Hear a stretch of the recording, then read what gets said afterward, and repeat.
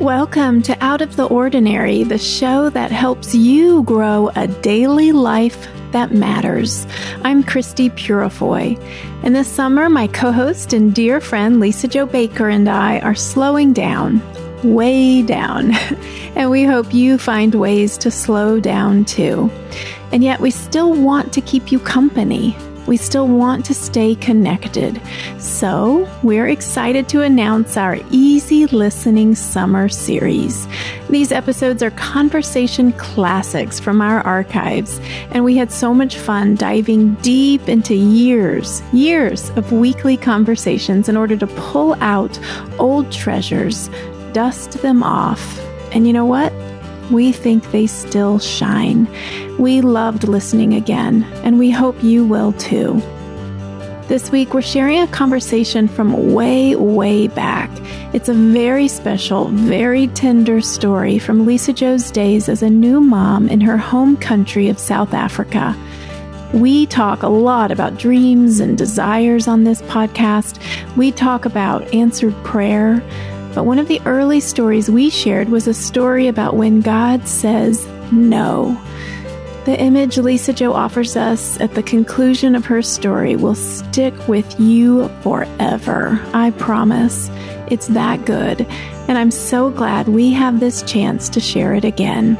So, get comfy, friends. Here we go. So some of the fun things about being together in person are, in order of priority, tea, how you always have beautiful tea sets that we drink tea out of together. I love a good tea set. I really do. So pretty. Your tea cozy made me so homesick because in South Africa, everybody has a good tea cozy. Why don't I have a tea cozy? That's so weird to me. I need to get one. And then always food, whatever great, amazing food we put together. But then I also love that when we're together, it does feel like an Ebenezer. You know how in the Old Testament they would talk about looking back to see what God has done for you as you're now moving forward. Right. And every time we're together, there's this deliberate Ebenezer moment of asking, what has God done for us? You know, I think of that song, What Have You Done For Me Lately? It's not the same quite. But it is that idea of looking back and having somebody who's kind of a living library with you of so many of the same memories. Right. You know, over 20 years. And I was just thinking about how you and John just recently celebrated your 22nd wedding anniversary, but we've been friends for like 20 years. We share that much history together as couples. And it's always encouraging to me to have my cup of tea in hand. And then I usually have some dramatic flare up in which I say, I predict doom and gloom for the future and how nothing will ever work out. Woe is us. And then Christy calmly sips her tea and pulls her sweater closer around her. She always has a fuzzy warm sweater, you guys, that's long. And she's usually wearing leggings this time of year. And then she wraps her sweater close and she pushes her glasses up on her nose, takes a sip of tea, and then says, well, and then walks me backwards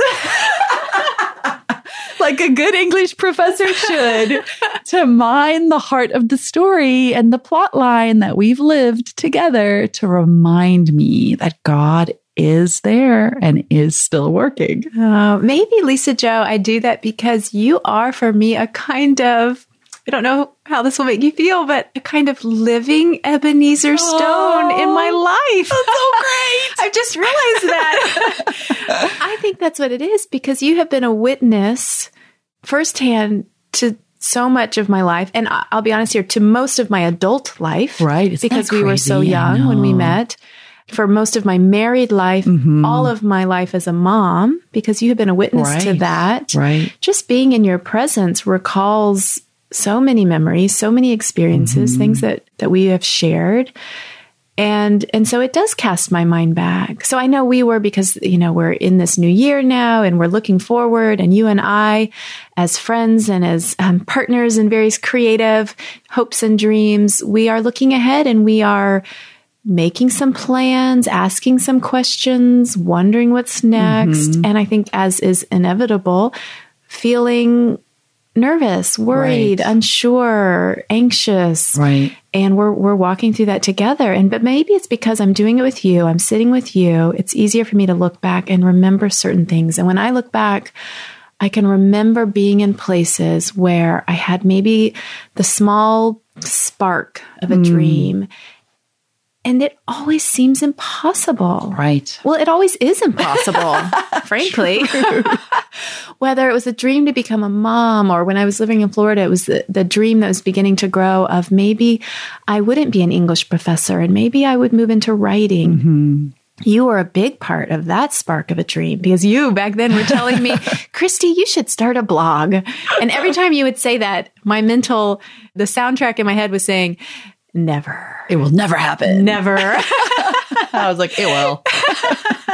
But you kept lighting the match to that little dream. And so, back in Florida, I had just this small hope and dream of maybe I could write a book one day. Maybe I won't always live in the Florida suburbs. Maybe I'll move north again and experience seasons. Maybe Jonathan and I can find an old house where we can have enough bedrooms to invite lots of people to stay. So I remember that when I'm with you. Right. And then I look around. You're living it. And I'm living it. That's crazy. I know. And so why am I so overwhelmed and I know and fearful and anxious? Right. Because I am living the dream come true. Right. And it's good for me to hear that. It's always very good for me, because the truth is Pete and I have lived some dreams that haven't come true. Mm-hmm. And I think when you and I mesh our stories together, it's the reminder that God, though, is faithful in the midst of both of those. And so when it's part, I think, of my fear sometimes, because Pete and I have lived some very wild disappointments together where it's felt like, where is God? What happened to that promise he made me? Like, I don't understand what's going on. And so when you and I were thinking and talking through, I was reminded of the season when Pete and I tried to move home to South Africa. That was really this hope, this dream I had. And we touched on it in an earlier episode, how Micah, in many ways, there was a redemption of a lost dream there. But we haven't really unpacked what actually happened. And I think for those of you that are listening as we head into this new year, there are going to be a lot of you that start this year with hopes and dreams, and you give them to God and you trust him. And then by the end of the year, some of you will not have realized those dreams. And it will be very easy for you to be frustrated with God and mad at him and feel like it's unfair, all the feelings I've had. And so I thought I would offer you this story to help you as you go through that arc, because for some of you, God will realize the dreams you asked for, and for others, they will not be realized. But God remains the same in the midst of all of it. And Pete and I had this unique journey where, sort of around the same time Christy and John were moving to Florida, Pete and I had moved overseas to Ukraine. We were there for several years. And by the time we came to the end of our tenure there, we had really kind of that feeling you have in your early 20s, like the world is my oyster. I could move anywhere. What should I do with my life? You know, we had no real plans. We're kind of like, oh, let's go home to South Africa. We haven't done that. Like oh my gosh, we didn't plan. We didn't look for jobs. We just sort of picked up and moved because we could and assumed God would figure it out for us. And sometimes I think he does. And sometimes I think he's like, where are you going? I'm here on the path. We're journeying. Why did you take that sharp right turn? And then he kind of waits for us to come back. I don't think he's mad at us. I don't think he's punishing us. I think he's just kind of like, wait. I'm here. Come down. So we took a sharp right and decided to move home to South Africa. And there are many good reasons for it. You know, I hadn't lived there in a decade. I was pregnant, and we just thought, what a gift to come home and have our firstborn in South Africa and to start, rebuilding bridges with our own family and to feel connected and to live their everyday stories with them that we'd missed out on for so long. So many good hopes and dreams packed into all these good intentions that were based on nothing. Okay.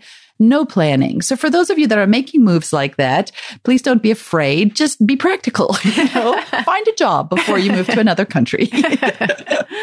But we moved and there really wasn't a good job. I mean, Peter, for all of his qualifications and experiences, just coming in as an American, first of all, as a foreigner, it was difficult to find work. And I was pregnant and the economy wasn't really on our side. And it just turned into a very, very difficult season. And it's funny how a time there could be both things so sweet, a most beautiful reconnection with family, being pregnant, in my, living in my father's house. They had this beautiful little cottage in back, and that's where we lived, and having family on hand all the time to help and to love us and to walk with us for all those amazing milestone moments, the 4D ultrasound, they're like all in the room for it, and to be there when the baby was born and to help hold him. I mean, just the sweetness of how it was to be in our everyday lives shared together, juxtaposed with the constant tension of, we can't find work. What are we going to do about finances? Why doesn't God answer these prayers? We've interviewed for all of these jobs, like the constant sense of failure when you can't seem to make it work by sheer force of will and you're doing everything right. That's the feeling too. Like, here I am, God. Like, we showed up. We have all these wonderful work experiences to reference. We are hardworking. We are willing. And just have it crumble underneath our fingers was just the most devastating experience. It was so difficult. And so I remember, Jackson had been born. It's a great kid, so precious. And in our church at the time were a lot of young couples with babies. And I would look around at them and they just seemed like these perfect, happy families where the daddy had a great job and the mommy could stay home. And like all these things we weren't, Peter couldn't find the job he needed. I ended up getting a job and having to go to work, and I wasn't home with Jackson the way I wanted to be. And just nothing fit the mold that we really felt like we had told God we would like for him to map out for us. And it was just a very hard and disheartening season. And I started to feel like the faith I had taken for granted my whole life, I've been a believer as long as I can remember, I started to question that because it no longer felt like it operated the way I wanted it to. And I realized I had started to treat faith a lot like a vending machine. Like, I put my prayer in here and then I select the item I would like, and then it's supposed to come out the bottom. Like, come on, God. And then, okay, so I put my prayer in, but I didn't put the right amount in. Okay, let me also add in my good works. Oh, yeah. Like how nice I am. And, all these things I kept feeding into the machine and making the selection. I want a job. I want our own house. And then nothing came out the bottom. You're watching the candy bar dangle. Banging on the machine. Well, which is true, because we totally did go and look at houses, because there's no way like torturing yourself than to go and look at the houses you cannot buy or the car you cannot buy, and living on the grace of your parents can be really humbling. And our parents were so generous, and, they helped us get a car, and we were living at their house, and they were helping us with childcare, and, dangle, dangle, dangle. The chocolate bar is not falling. What more do you want from me, God? And then I remember my son, my firstborn, developed the most severe diaper rash. He just had severe diaper rash issues no matter what we did with him. And it was so awful. The skin would peel from his legs to halfway up his back. And the only way to help him would be not to have a diaper on him, which is a very messy endeavor. And we were having a night like that where the kid was in so much discomfort. And I was just beside myself, as you are as new moms, and tired. And my amazing stepmom, Vanda, said, "You're going to church tonight. Like, you're going." And, our church at the time had morning church and evening church, and they met in a school gymnasium. It wasn't a traditional church building. And she said, "I'm staying with Jackson. He cannot have a diaper on him. I'm going to let him just crawl around. I'll watch him. You go with your dad and Pete. You guys go to church." And really, no part of that was appealing aside from getting a break from my kid and his diaper rash and the mess he left behind him. Let us just be honest about that. So I remember going to church and entering this building that was just filled with so much life and joy, but it all felt like other people's lives and other people's joy. And I felt completely disconnected from it. I looked at all of these people and I thought, how nice for you that God, when you put money in the vending machine, gives you what you want. It must be real great to feel that way. And I remember having services there where and so I just want to, for those of you listening, I just apologize on behalf of Christians who've done this to you, because when you're going through a hard season, there's something about the well-meaningness of Christians who aren't really walking that road with you, but then they get a glimpse of it and they offer some trite piece of advice. And so I had many Sundays after church, and this is why I'd felt resistant to going that evening. Many Sundays where someone would catch me in the aisle, afterwards. Hi, how are you doing? And you do that casual chit chat. And then you might awkwardly in that moment introduce some part of how you're actually doing, and then they're not expecting that. It's kind of shocking for them. And the way I described everything I was experiencing at that time is I felt like I had this wound, like the soul wound of disappointment in God, financial struggle, tension in my marriage, the exhaustion of being a new mom. And it was like someone had shot me in the stomach and my guts were like falling out. It was so gross, right? But that's how it felt spiritually. But I was trying desperately to just kind of Band-Aid over it. Mm-hmm. Like, I'll just keep praying, just keep going to church. I go to mom's group. Here's my little Hello Kitty Band-Aid, right? As my intestines are like dangling out the side. I know, you're so happy I'm telling this story. And I would be like at playgroup dates or little, kinder care parties or whatever. And people would ask me how I'm doing. And I'd always just tell them I was fine. I'm fine. But mostly I'm bleeding. I'm really hoping someone will look down and notice. But people can't notice unless you tell them. And so I had several moments after church where people would ask me, how are you doing? Expecting me to say, I'm fine. But every now and again, I would just point to my Band-Aid.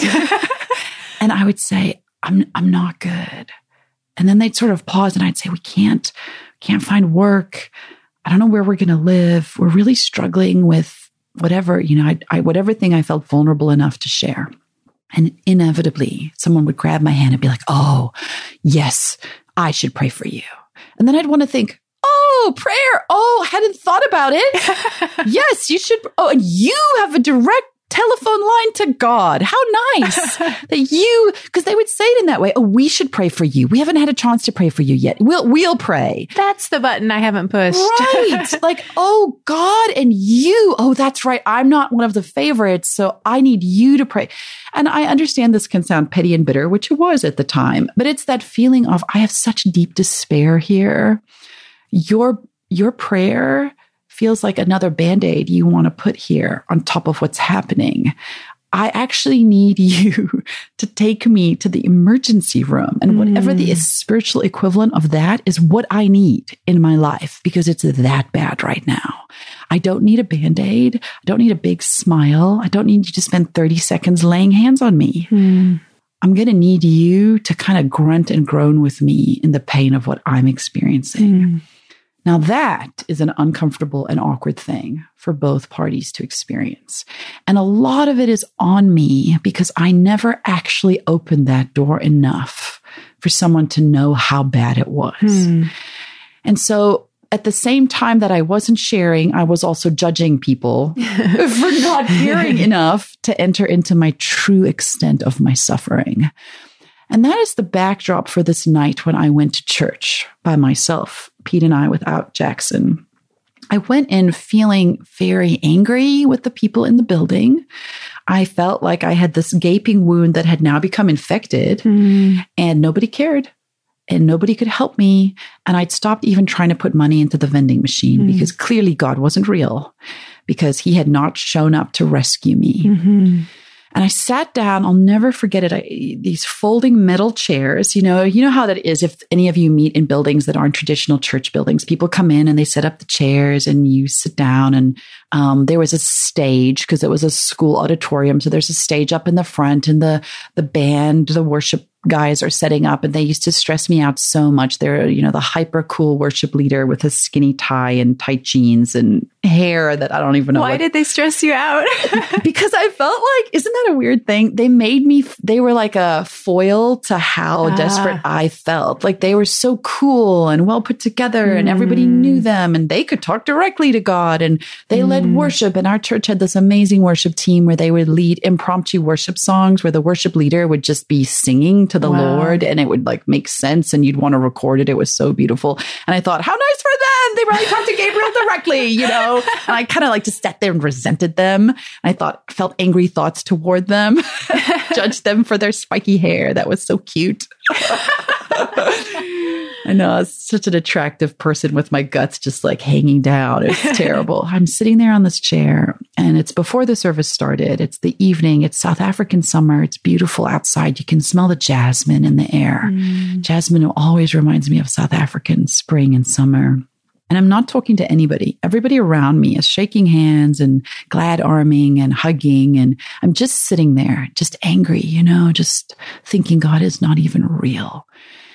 And I'm going to ask you now, as I tell this next part of the story, to set down any of your expectations about how God operates, okay? And just enter in with me to a way that God met me. Even if it sounds strange, maybe it will help someone listening today. But this is what I saw in the eyes of my heart. I'm sitting on this chair and I'm angry and resentful. I feel intimidated by the worship band and by everybody around me who seems to have a direct line to God except me. And I'm angry that I'm even there. And I look up from my lap where I had just been staring so I didn't have to make eye contact with anybody or meet anybody. I look up from my lap at the stage and I'll never forget it. There's a weird cacophony of music stands that are kind of twisted, they're not set up yet, and guitars and a drum set that's getting put together and, worship leaders bending and moving things. And as I look at it, right there on the stage, in the middle of all of them is Jesus. It's the only way I can describe it. He is standing there in the middle of the hyper cool worship leaders, but he's not cool. He's so excited to see me. It's awkward. Okay. Like he has this huge grin on his face and he just starts yelling, "You came! You came!" Like imagine a long lost friend. And he takes music stands that are in his way and flings them left and right. And then just leaps. He comes running. He leaps off the stage, running through the crowd, pushing chairs out of the way to get to me and grabs me by my shoulders and pulls me in and looks in my eyes. And he just keeps saying, "You came! You came! I'm so glad you came! You came!" And then he does the bear hug tackle and he's just like jumping up and down like a lunatic. Just all he's saying over and over is, "You came! I'm so glad you came!" He doesn't ask me how I'm doing. He doesn't talk to me about my finances.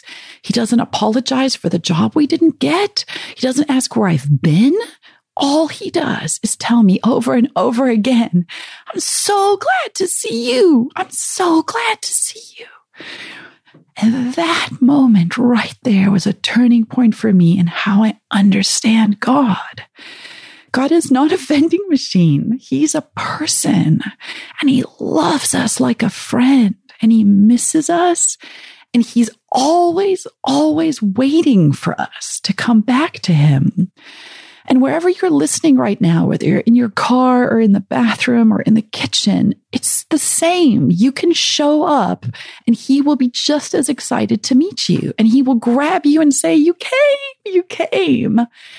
And the interesting thing about this story is it does not have a tidy bow. We never found the jobs we needed to stay. We didn't buy a house. We weren't able to pay down our debt. Our marriage struggled further until Peter said, "I think we have to move back to the States because it's where I can find a job." And we left this country that I loved so much. It was deeply painful. It's one of the most profound losses in my adult life to know we couldn't live in this place I wanted to live. Even though we asked so badly, we asked God over and over and over, the answer was actually no. Like, sometimes the answer is no. And I've lived it. And when God moved us back to Michigan and planted us in a space where we were surrounded by Pete's family who loved us and helped put us back together again, and we had wonderful trips home to South Africa in the future and repaired any sense of loss there too, what I learned in that moment is God is not a vending machine. He's a father, right? And sometimes he doesn't change his answer, which is what happened to us. Instead, he changes us. And that's what I had to learn in that situation. God's answer of no wasn't intended to hurt or punish us. It was because he had a different story written for us. And he changed me I changed. He didn't change his answer. He changed me. He changed the core DNA of how I understand him. He changed my relationship with him. He changed my marriage. He changed my understanding of my kids and my motherhood. He changed so many parts of me that it's almost as if you could say it was a yes answer, because it was yes to things I didn't know to even ask. And so the no had to come so he could change who I was. And for those of you listening this year who are going to walk into a season of no, or are maybe coming out of a season of no, my encouragement to you is that you have a God who loves you so much, it's actually embarrassing, okay? It is awkward how much he loves you, and he will come running for you. He will jump over who you think the cool people are to get to you. He loves you so much, and he will change you. He will. It's a guarantee. He will change you. And it's the changing that becomes the answer of yes that you don't expect. And it's not what you want, and it doesn't come the way you expected it. But slowly he unpeeled my Band-Aids, put me back together again, and healed me by being with me and by loving me and by giving me what I hadn't asked for, but what he knew I needed. So I don't know, Christy, when you and I sit across from each other, you know, your story of yes looks very different than mine, the seasons we've lived through. But I think in both of those stories, the echo of the same God who says, you came. I'm so happy to see you. Oh, I love it so much. I don't want to add a single word to that story. But here I'm going to add a word. No, please do. No, do it. No, I really have nothing to add to that beautiful story. I'm so taken by that. I think I can see that Jesus too. And it's just so beautiful. I can see that Jesus too, who says you came.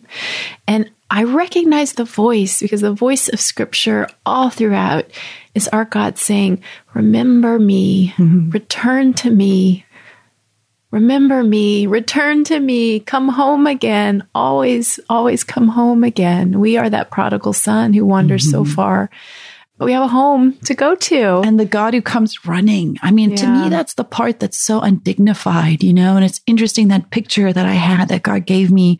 I've gone back since and reread, obviously, many times the prodigal son story, and how part of what was very shocking about that story in its cultural context is that the father ran. Yeah. That would never have happened. A dignified Jewish man, especially who had been dishonored by his son, right, would A, not have gone to find that son, and B, would never have run, would never have picked up his robes and shown any part of his lower legs in the running. Right. And so the fact that I had a Jesus who leapt off the stage and came running for me, I recognize the echo of truth. That is what he has always done. He has come running for us.